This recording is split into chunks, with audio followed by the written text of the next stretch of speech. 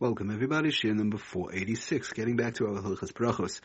Okay, I just want to go through a few more items in reference to, even though whereby one is using actually either bread or matzah meal for that matter, the item is a mazonos.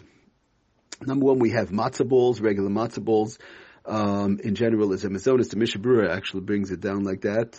Mishnah Berurah brings it down, and Rabadna brings it down the Sefer. Regular matzah balls in general, because of the way that it's made and so on, it's a mush. Even though person uses matzah meal, it becomes a mush, and you can't tell there's the tayar lachem, it's not recognizable as bread anymore, and so on. So be it as it may.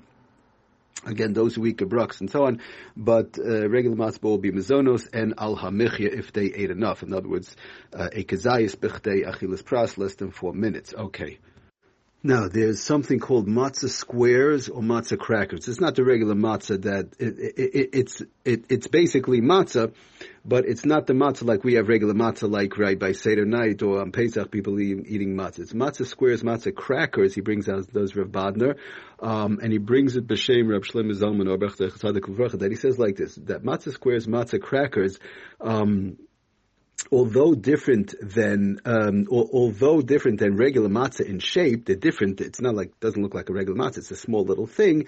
Are almost identical in taste and consistency. It's important to keep this in mind that it tastes and looks like matzah. However, most people eat them as a snack. It's made. These matzah squares, matzah crackers are made for snacking. They're made for snacking rather than a mainstay of the meal. So it brings down the appropriate bracha. Therefore, would be a borei mina mazonos. This is very similar to the third category, which we spoke about when something is made in a very brittle fashion. It falls under the snacking category, which would be a mazonos. Now, the fact that we make a hamotzi on matzah, it is. I have to say that there are, in general, the Sephardic community does make a mazonos unless it's Pesach. We're not going to get into the whole thing. Obviously, we have to still talk about when one is kaveh suda. It's a different story. In general, Ashkenazim make, even when they're using regular matzah, they make it even, let's say, on Shabbos or whatever the case is. So they do make a matzah. They are kaveh suda. But we're not going to talk about that right now. But this specific matzah squares and matzah crackers are made with the intention and for regular snacking. And they're small and they're brittle and so on. And therefore, he brings down this Rabban B'Shem Reb Shlomo Zalman that they would be these matzah squares, matzah crackers, small little matzah squares, matzah crackers would be a mazonos. The point being over here that it's not the type of matzah, where a person sits down, washes, and has a suda. It's a snack food. Okay, so therefore it's mazonos. Another thing he brings down, does Rav Badner matzah meal latka. If somebody has, again, those week of brooks on Pesach or during the year, whatever the case is, if it's a matzah meal latka, again, you have the small pieces of matzah, it's less than a kazayis, it's made into a batter, mush, or however it is, made into a latka, and this will be also mazonos and al hamichya. Now, an interesting thing he brings down does Rabadner in conjunction with what we mentioned last year when we broke up. We said there's 3 different ways of working with either bread or matzah that was made officially into bread or matzah. Again, not possible b'kissim, but it's made into bread or matzah. We said you could either cook it, you could either make it into a batter or mush and so on, or you could just break it down into very small, tiny little pieces.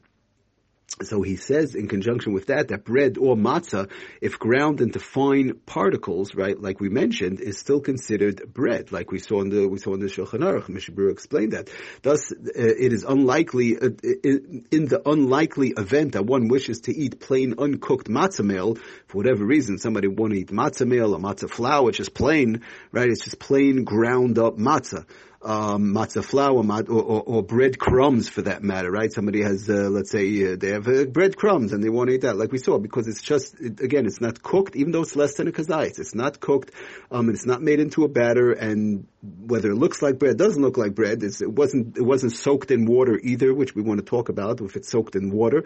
It's just plain simple matzah meal, plain simple matzah flour, plain simple breadcrumbs, So brings down Rabadu in conjunction with that halach in the Shulchan Aruch. Therefore, in the unlikely event one is going to eat it like that, right, without doing anything to it, they are required to make a hamotzi.